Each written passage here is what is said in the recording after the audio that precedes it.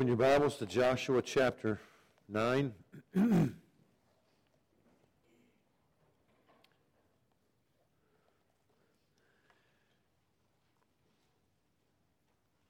This morning, I'm going to read a prayer from the Valley of Vision, which are prayers from the Puritans. And this is a prayer for the minister as he's about to preach. And so let's turn to the Lord as we prepare to hear from His Word.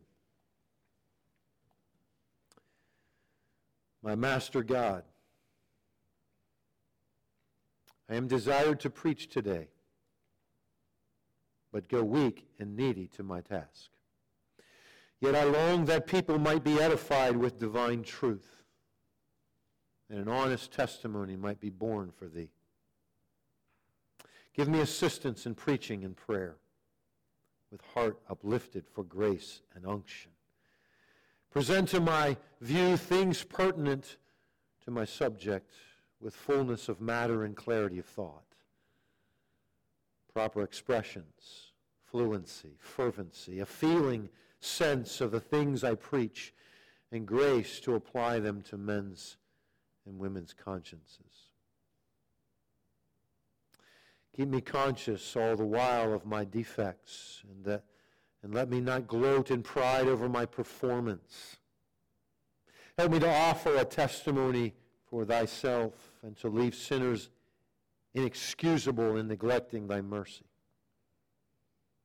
Give me freedom to open the sorrows of Thy people, and to set before them comforting considerations. Attend with power the truth preached, and awaken the attention of my slothful audience. May Thy people be refreshed, melted, convicted, comforted, and help me to use the strongest arguments drawn from Christ's incarnation and sufferings, that men might be made holy. I myself need Thy support, comfort, strength, holiness, and I might be a pure channel of Thy grace and be able to do something for Thee. Give me then refreshment among Thy people. Help me not to treat excellent matters in a defective way, or bear a broken testimony to so worthy a Redeemer, or be harsh in treating of Christ's death, its design and end, from lack of warmth and fervency, and keep me in tune with Thee as I do Thy work. For these things we pray in Christ's name. Amen. Well, we've set upon this expedition. We've gone through the first 5 books, the books of Moses, the Pentateuch, right? The Torah. And we have covered Genesis, the beginnings. In the first 11 chapters, we see God's focus is upon all of the human race and looking at those 4 key events. And then attention is turned to the chosen race that God would develop through Abraham. And then we see those 4 key individuals. Genesis is the beginnings. And then we come to the book of Exodus, the departure. We find that the people, Abraham's family, has come to Egypt, 70 people, and over 430 years they've developed to be over 2 million. They've been enslaved by the Egyptians, and they cry out to Yahweh, and God raises up a deliverer named Moses. Moses, through God's direction, leads the people out, and God brings those 10 plagues to soften the heart of Pharaoh to let his people go. And they go out from the midst of Egypt through the Red Sea into the wilderness at the foot of Mount Sinai, where God gives them the revelation, the 10 commandments, the directions in worship.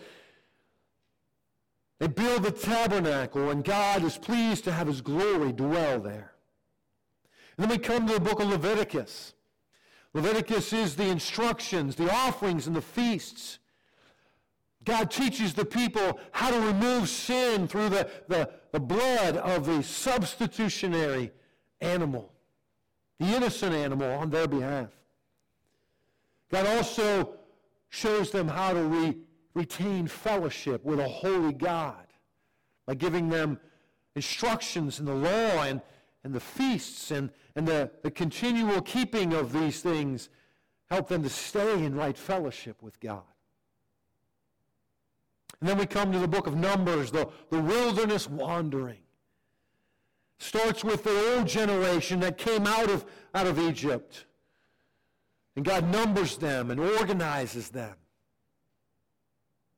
And then he leads them to the southern portion of the promised land. And they send the spies in to look into the land and to see this is a land filled flowing with milk and honey, a land that is filled with fear of God, prepared for God to send his people in to take the land. And yet they come back with a bad report. Oh, there's giants in the land. The cities are fortified. We can't go in there. And they turn the hearts of God's people against him. And so God's discipline on them is that they're going to wander for 40 years in the wilderness until that entire generation of adults dies. And God raises up a new generation, and he reorganizes them in the plains of Moab, just east of the Jordan River. And then you come to the book of Deuteronomy, which we looked at last week, and you see Moses preaches 3 sermons. Right? Sermon number 1, what God has done for Israel, the recounting of God's faithfulness. He reminds them of what God has done for them, how God has been faithful in the midst of their unfaithfulness. And then he preaches a second sermon, what God expects from Israel, and he renews or reviews the law that he has given them. The moral law, the 10 Commandments, the ceremonial law, the sacrifices, and the civil and social laws, how are they to treat one another, how they're to handle the property God's about to give them. How are they to handle justice issues? And then the last section, the last sermon, what God will do for Israel. Right? He reestablishes covenant with this new generation about to enter into the promised land. He lays his hands upon Joshua, transferring leadership to Joshua, and he goes up on the mountain, catches a glimpse of the promised land, and then he dies at the age of 120. Now we come to the book of Joshua. Joshua, a book of conquest. Joshua has now been given the mantle of leadership.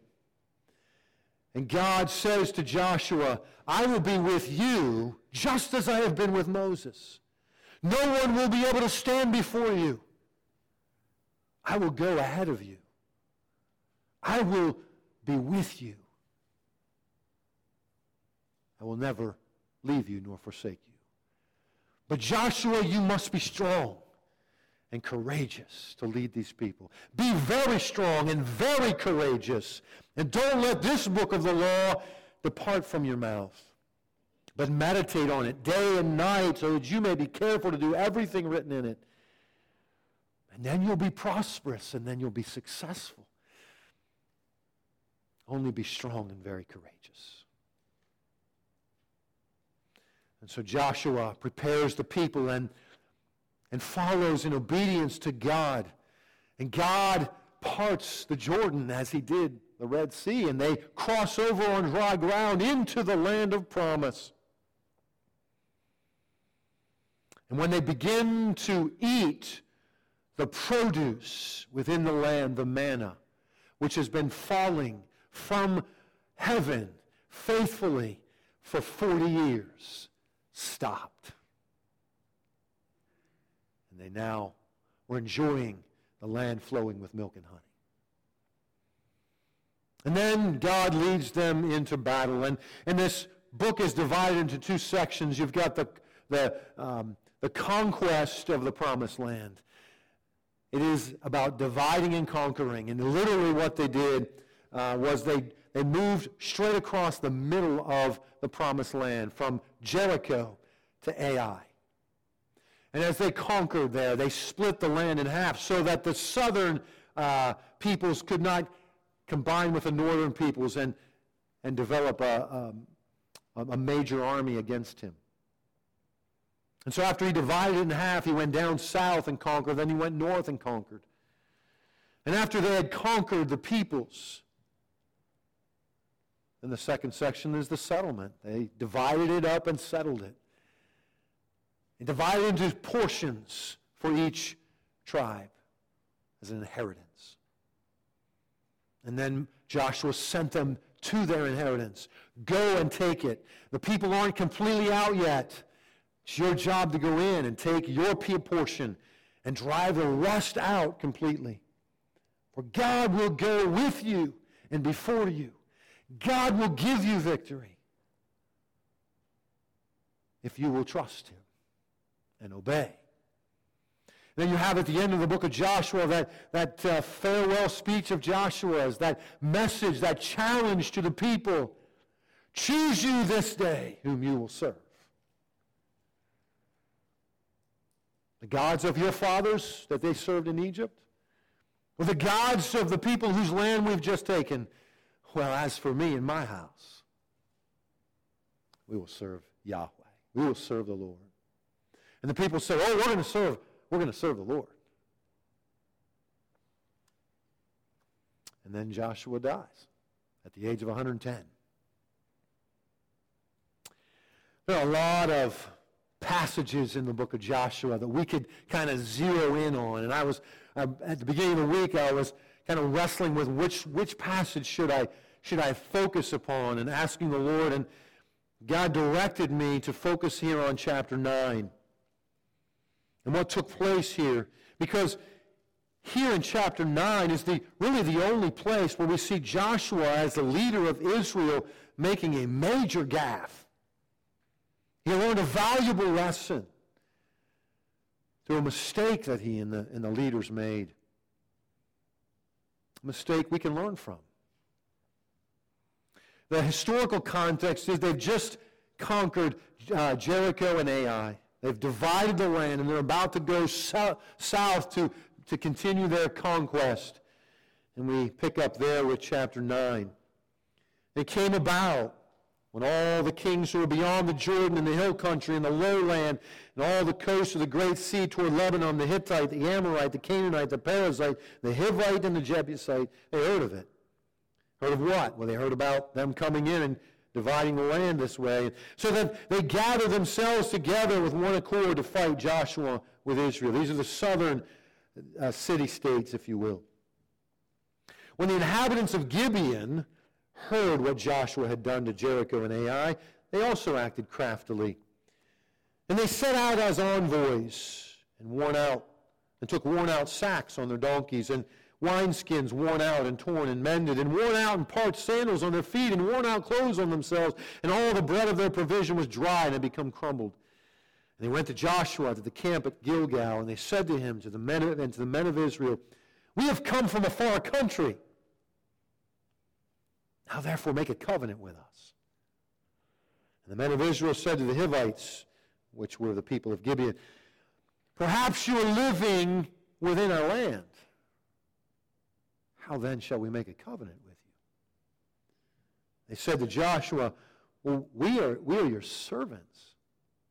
And Joshua said to them, "We are your servants," verse 9, "we have come from a very far country, because of the fame of the Lord your God, for we have heard the report of him and all that he did in Egypt, and all that he did to the two kings of the Amorites who were beyond the Jordan, to Sihon, king of Heshbon, to Og, king of Bashan, who was at Ashtaroth. So our elders and all the inhabitants of our country spoke to us, saying, 'Take provisions in your hand for the journey, and go meet them, and say to them, We are your servants. Now then, make a covenant with us. This our bread was warm when we took it for our provisions out of our houses on the day we left to come to you. And now behold, it's dry and has become crumbled. These wineskins which we were filled with new, behold, they are torn, and these our clothes and our sandals are worn out because of the very long journey. And so the men of Israel took some of their provisions and did not ask the counsel of the Lord. And Joshua made peace with them and made a covenant with them to let them live, and the leaders of the congregation swore an oath to them.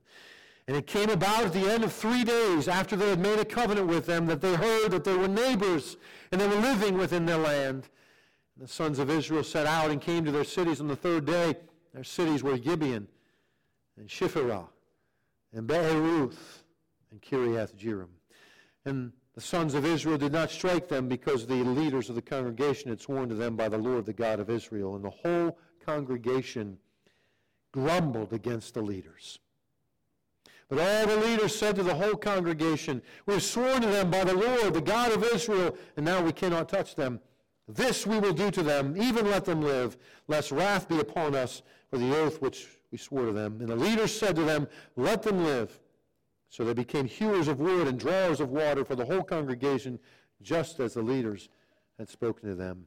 And Joshua called for them and spoke to them, saying, "Why have you deceived us, saying we are from a far country, or we are far from you, when you are living within our land? Now therefore you are cursed, and you shall never cease being slaves, both hewers of wood and drawers of water, for the house of my God." So they answered Joshua and said, "Because it was certainly told your servants that the Lord your God had commanded his servant Moses to give you all the land, and destroy all the inhabitants of the land before you. Therefore we feared greatly for our lives because of you, and have done this thing. And now behold, we are in your hands. Do as it seemed good and right in your sight to do to us." Thus he did to them, and delivered them from the hands of the sons of Israel, and they did not kill them. But Joshua made them that day hewers of wood and drawers of water for the congregation and for the altar of the Lord to this day, in the place which he would choose. They did not seek the counsel of the Lord. Well, there's some truths illustrated here for us, warnings to us. One, when we do not seek the counsel of the Lord, we are easily deceived. When we do not seek the counsel of the Lord, we are easily deceived. This is what we see here. Deception is a major weapon in the hand of our enemy. We see the Gibeonites were crafty. The same word is used in Genesis chapter 3, verse 1, to speak about the serpent in the garden. It says, "Now the serpent was more crafty than any beast of the field which the Lord God had made. And he said to the woman, Indeed, has God said, you shall not eat from any tree of the garden." The word crafty means cunning, shrewd. They were deceptive. This is how the enemy works. And I want us to see a couple things about deception. First of all, our eyes can be deceived. They made it seem as if they had come from a far country. They were wearing worn-out clothes as if they had been on a long journey. Their wineskins were old and crumbling. The bread was dry and crumbled. Some commentators even say the word means moldy. Their sandals were worn out. They gave every appearance of being from a far country, and yet they lived just around the corner.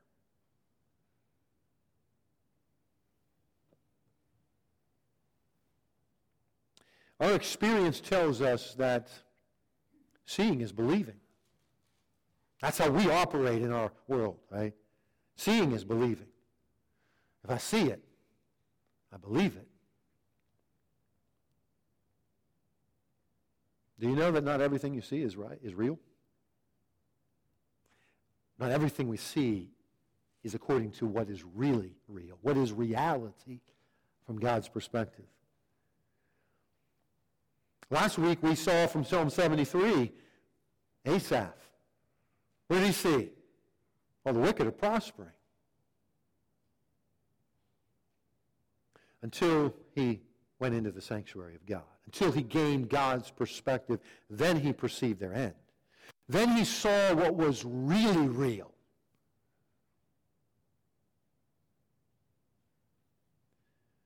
Joshua and the leaders were deceived by their eyes. Paul tells us in 2 Corinthians 11, verse 14, that Satan disguises himself as an angel of light. He gives every appearance of being from God. We live in a world today where images are easily manipulated through technology. What you see on a screen, what you see in the movies, what you see in the magazines, can be manipulated. You watch movies that were done 30, 40 years ago compared to movies today. You say, wow, how cheesy that all was. They didn't have the technology to make it look real. You watch today and you say, man, how did they just destroy the city of London? It's still there in reality, and yet on screen it looks like it just went underwater. And how did this happen? They can make anything look real today. Our eyes can be deceived. Our ears can be deceived. They mix just enough truth with a lie to make it sound believable. Verse 9 and 10.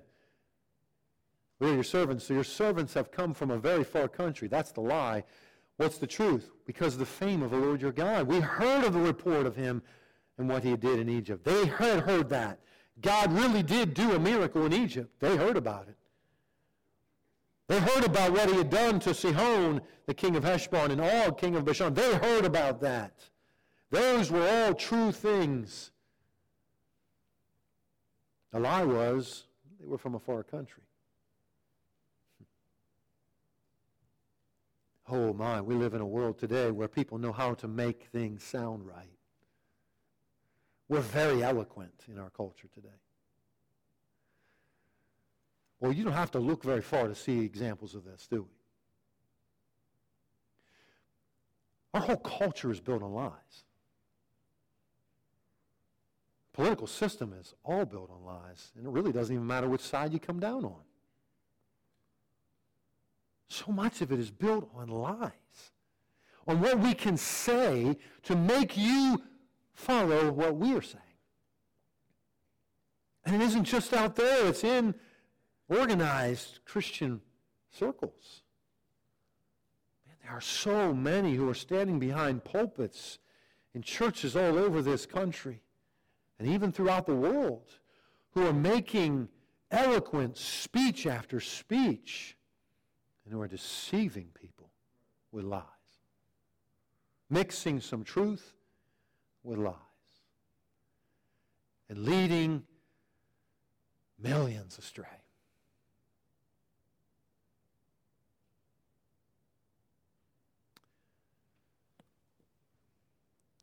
We can be deceived with what we see and with what we hear. Not only our eyes and our ears, but our egos. Our egos can be deceived. What did they say to Joshua? We are your servants. We've come to serve you. You are somebody. We want to serve you. Appealing to the desire to be somebody.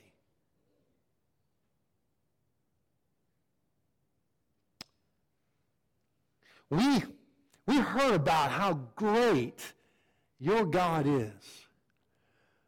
That we left our home all the way far away and came here just to be your servant. Why would anybody do that? I must be something. They would do that. In fact, they were so blinded. Verse 14 tells us they took some of their provisions. What were those provisions? Worn out clothing, worn out sandals, worn out wineskins, and dry, crumbly, moldy bread. Wow. There's a real gift. That's something to go after.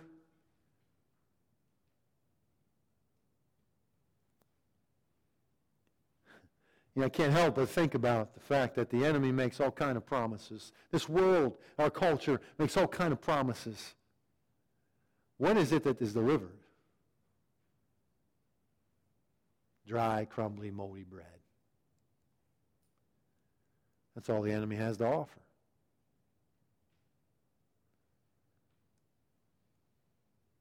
But see, if we get wrapped up in ourselves and particularly the stuff of this place, and lose an eternal perspective, oh man, we're easily deceived. Our ego is easily stroked.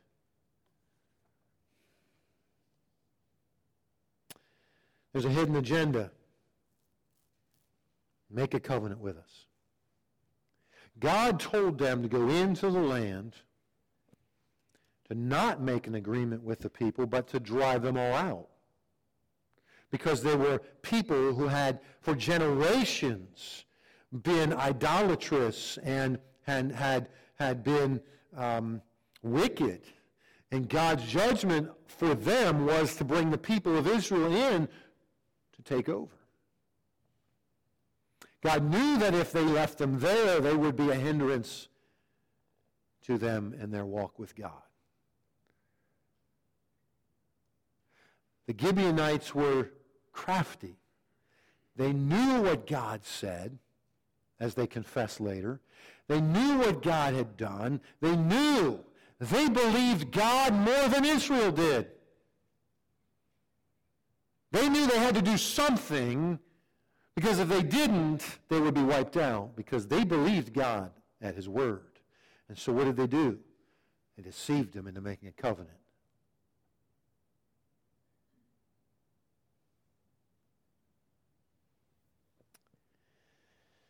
The enemy wants to make an agreement. The enemy wants you to buy into his agenda.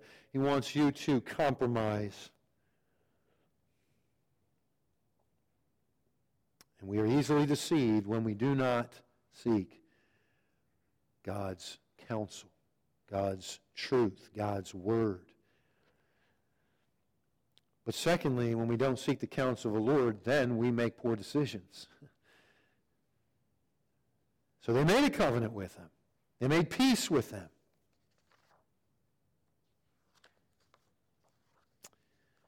And then once that happened, 3 days later they found out, oh, they're not from a far country. They live right next door in the cities just around the corner.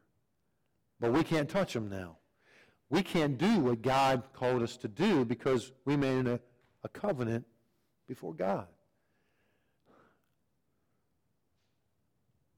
Do you know that decisions have consequences? Every decision you and I make, there are ramifications, good or bad.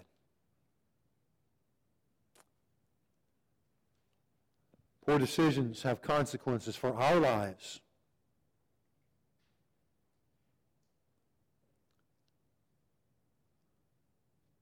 For our lives. They had a consequence for Joshua, for the leaders.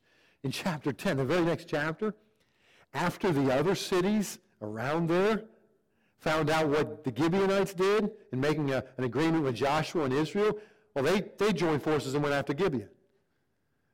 And then the Gibeonites cried out to Joshua, hey, we're your servants. You got to help us. So now Joshua had to go fight their battles for them and protect them. He also had to protect the Gibeonites from his own people. And they grumbled against the leaders. Poor decisions have consequences for our lives. Poor decisions have consequences for other people's lives, especially when we are leaders. And let me suggest to you that all of us in one way or another, are leaders. You may not have a position of leadership, especially maybe spiritual leadership, but as a follower of Christ, you have influence in someone else's life. Leadership is influence. If you have influence in someone else's life spiritually, you're a spiritual leader in one way or another. And so what you and I do matters, and the decisions we make have consequences for our lives and for the lives of those around us whose lives are affected by our life. Poor decisions usually cause problems in relationships, and that's what happened here. The people grumbled against the leaders. This isn't the first time they grumbled against the leaders, but every other time is because the leaders were doing what God wanted and they were not wanting to do what God wants. Here it's reversed. The leaders didn't do what God wanted, but the people did.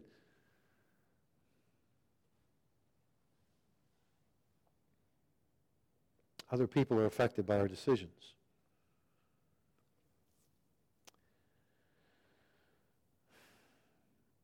Bottom line, we must seek the counsel of the Lord. It's just that simple. We must ask God. And this is, generally speaking, we need to want what God wants for our life. We make so many mistakes in life by simply wanting our agenda rather than God's. And that's just generally speaking. I didn't even understand this until I was a few years into Bible college. Because I was so conditioned to just want what I wanted that day-to-day decisions were made based upon what I wanted. It was revolutionary when I finally realized, oh, wait a minute, my whole way of thinking needs to change. Even though I was outside, looked like a good Christian person because I was doing the right things, making many decisions that the Christian community would say, that's right, and I'm now at Bible college. Now God had called me to be following Him in ministry, and I was training for that and all those things. Didn't understand, at least to that level, what this was about. I had a double-minded heart that James talks about. We can continue to struggle with that, but we got to get this settled in our mind. The focus of my life is about what He wants for me, not what I want for me. And then once I get that kind of established, then it's about day-to-day decisions that implement that. And that starts with going to the Lord and His Word, consistently asking God, show me what your Word says. Teach me who you are, that I might obey you better. Teach me what your Word says, that I might walk in accord with that. And then there are the daily things that come up that we might need to pause and say, whoa, wait a minute, Lord, I don't know what to do here. Give me wisdom. Proverbs chapter 2, verse 6 says, the Lord gives wisdom. From His mouth come knowledge and understanding. We go to Him. We must seek the counsel of the Lord. And let me just point you to one verse in the New Testament that helps us kind of get some principles here. And that is Philippians 4:6. Philippians 4:6 in the translation I use, the New American Standard, says, be anxious for nothing, but by prayer and supplication with thanksgiving, let your requests be made known to God.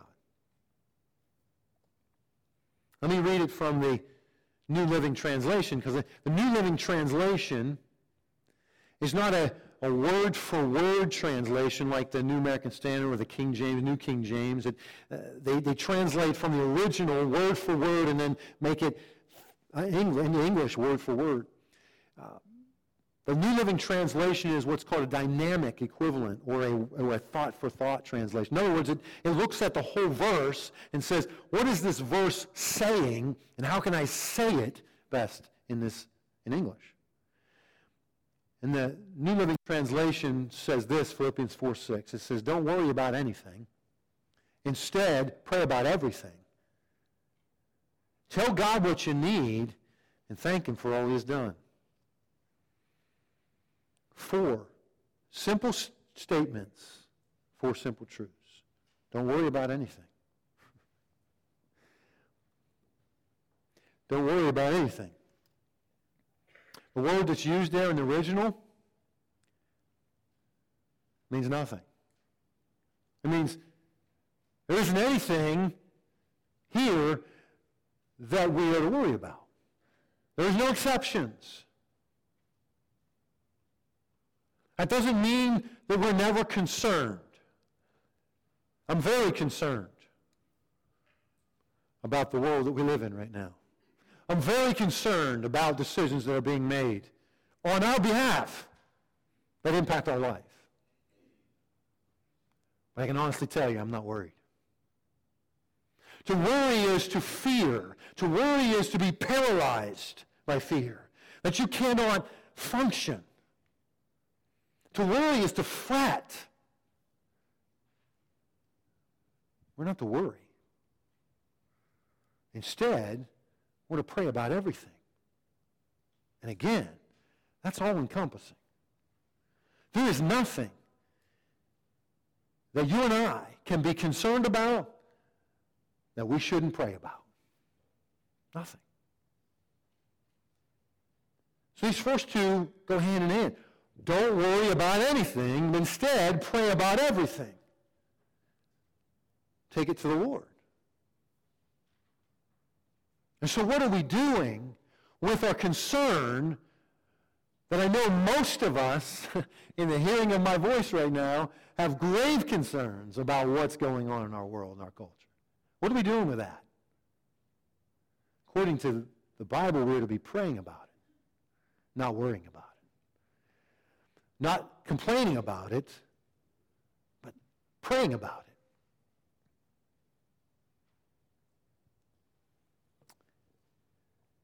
Worry demonstrates a lack of faith. Prayer shows we're dependent upon God. We are trusting Him. We really do believe that the God that we serve sits on the throne of the universe and He rules in the affairs of mankind. We say we believe that, right? We say it here, but our actions prove it. And then the second 2 also go hand in hand. The third is, tell God what you need. Even the little things. Tell God what you need.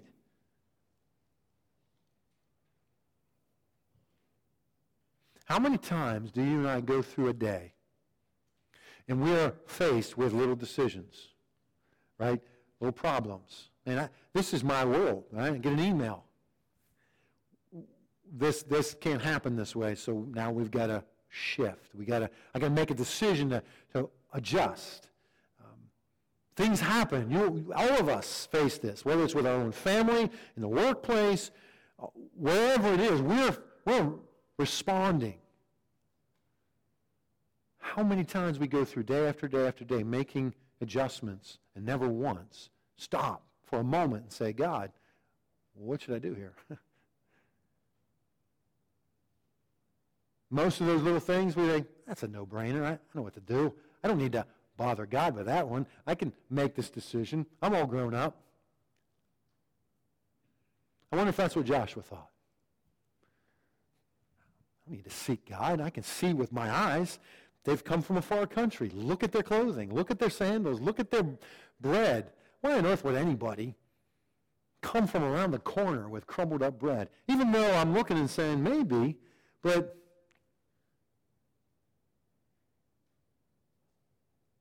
I'll ask them, are you from here or from far away? Oh, well, we're from far away. Oh, that settles it for me.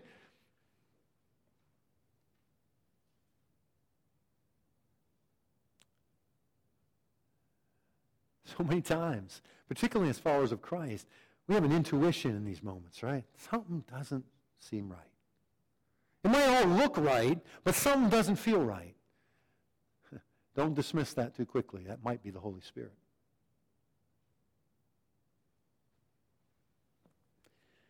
Tell God what you need. God, I need wisdom. I don't know. I think I know what to do. I think that if I make this decision, this is what's going to happen. But I don't know the future. But I know the one who does. So, Lord, what should I do? Is there any scripture that would apply to this right now that you can help me think about? Or, and I'm not talking about spending an hour in prayer every time you have to make a decision. What about just pausing and saying, Lord, I need wisdom. Guide me. I think this is the right thing to do. I'm going to proceed, but if it's not the right thing, Lord, would you stop it? Would you redirect? Would you do something here? Or, Lord, I don't have the resources to deal with this thing. Would you meet this need? Would you take care of this? It might be a little thing. It might be a very big thing. Valerie and I, this past week, had the opportunity to go away for a few days to a retreat with a few other ministry leaders and their wives and ministry couples. And one of the families, the couples that were there, was sharing with us. They had been in ministry to homeless people in Columbus, Ohio for over 30 years. They established a ministry, and God caused that ministry to grow. They just reached so many people, and they established a church that was thriving. And at one point, the building they were in, I guess it was the church building that they had purchased, needed a new roof. And he was traveling back from a speaking engagement, and he was on the phone with, I guess, the contractor who did evaluation, and he was told it's going to cost $55,000. And he said, I pulled off the side of the road, and I said, Lord, we need a new roof, and it's going to cost $55,000. I don't got it. You're going to have to supply. This is your ministry. He got home. His wife only knew there was a problem with the roof. She didn't have a clue what this was going to entail. They went out to dinner that night with a couple that's a supporter of the ministry. He didn't say anything to her about the phone conversation, about his prayer, nothing. Just went home. They had this previous engagement, went to their house to go out to dinner, and the couple said, come on in for a minute. They sat down in their living room, and they said, we felt like God wanted us to give you this. They handed him an envelope. And inside was a check for, guess how much? $55,000. Again, that's a big thing. What is it we need from God? What is it that we need God to do? Here's how we oftentimes operate. With the little things, we think, well, I got this. I'm all grown up. I can make decisions. And we don't consult the Lord. Then when it comes to the big things, we're not sure what God's will is. Therefore, we're not sure that we should ask him for that. I'll give you an example. A couple years ago, as you know, PMI had to close the Waynesboro Center because of several issues with the building, and director resigned because of, again, things most likely going on with the building. There was just all kinds of bad things there. When it came to our attention, we had to do something, so we closed down the Waynesboro Center with angst, but we had a desire to open up again. Well, it was going to cost money to get a place that was sufficient. And so we began to pray for God to supply. And I felt, as I was praying, God laid it upon my heart to pray that God would give us a building. We wouldn't have to pay for it. But I'm ashamed to tell you that I was embarrassed to tell the rest of the people on the board, because I was afraid. If I told them, I believe God wants us to pray that God, he's going to give us a building, and if he didn't give us a building, I would look like I didn't know what I was talking about. I look like I don't know how to discern God's voice. So I prayed about it, but I kept it to myself. And what does God do? He gives us a building free of rent. And inside I'm thinking, man, if I would have told everybody, then we could have all been praying, and then when this happened, we could have rejoiced that God hears our prayers. Specifically, how God did that thing for us. Instead, now I gotta come with some embarrassment. Say, I just didn't have enough trust in God's leading me that way. Now, I want to tell you, I don't always feel a sense like that in things I pray about, that God's going to do something specific. It's happened a handful of times over the years. And every time, God has done exactly what he told me to pray. Again, it's an impression in my heart. It's not a voice or anything. It's just, I just had this sense. And so, but I want to learn to trust God in that and take those things to God and ask God to tell me, what is it that I need? To tell him what I need and to trust him to meet that need. And then when he does, I can thank him for all he has done. I can acknowledge him in all these things. I better see how God, as a loving Heavenly Father, hears the prayers of his people and answers them in accord with his will.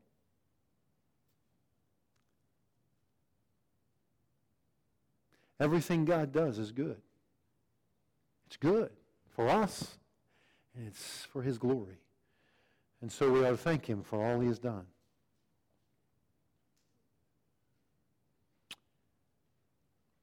When we don't ask, when we don't seek the Lord, we are easily deceived. And then we make poor decisions. And those decisions have consequences for our lives and others.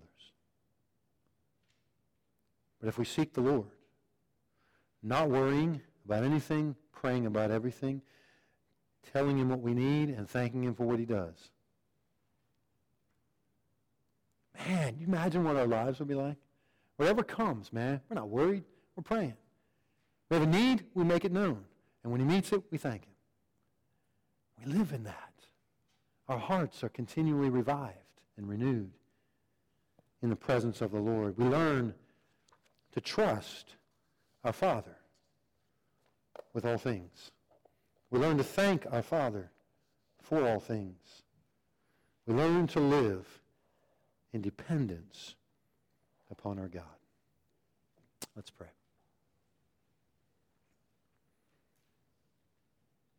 Father, we want to thank you today that you do all things well.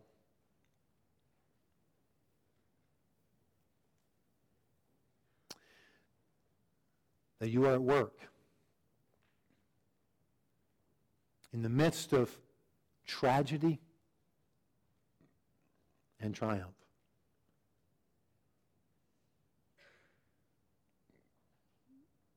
You reveal to us needs that we have through the circumstances of life, because you want us to call out to you, to trust in you, to invite you to work. Lord, when we know that our lives belong to you, that we're responsible to you, when we know that you're in charge, when we believe that you are the Almighty One who can do whatever he wants, when we believe these things, we talk to you about them. When we know that you have not called us to live independent lives, but in dependence upon you lives, we will pray. We will not worry. We'll make our needs known. And we'll do so with a heart of gratitude. God, teach us to seek the counsel of the Lord. We ask this in the name of Jesus, our Savior and Lord. Amen.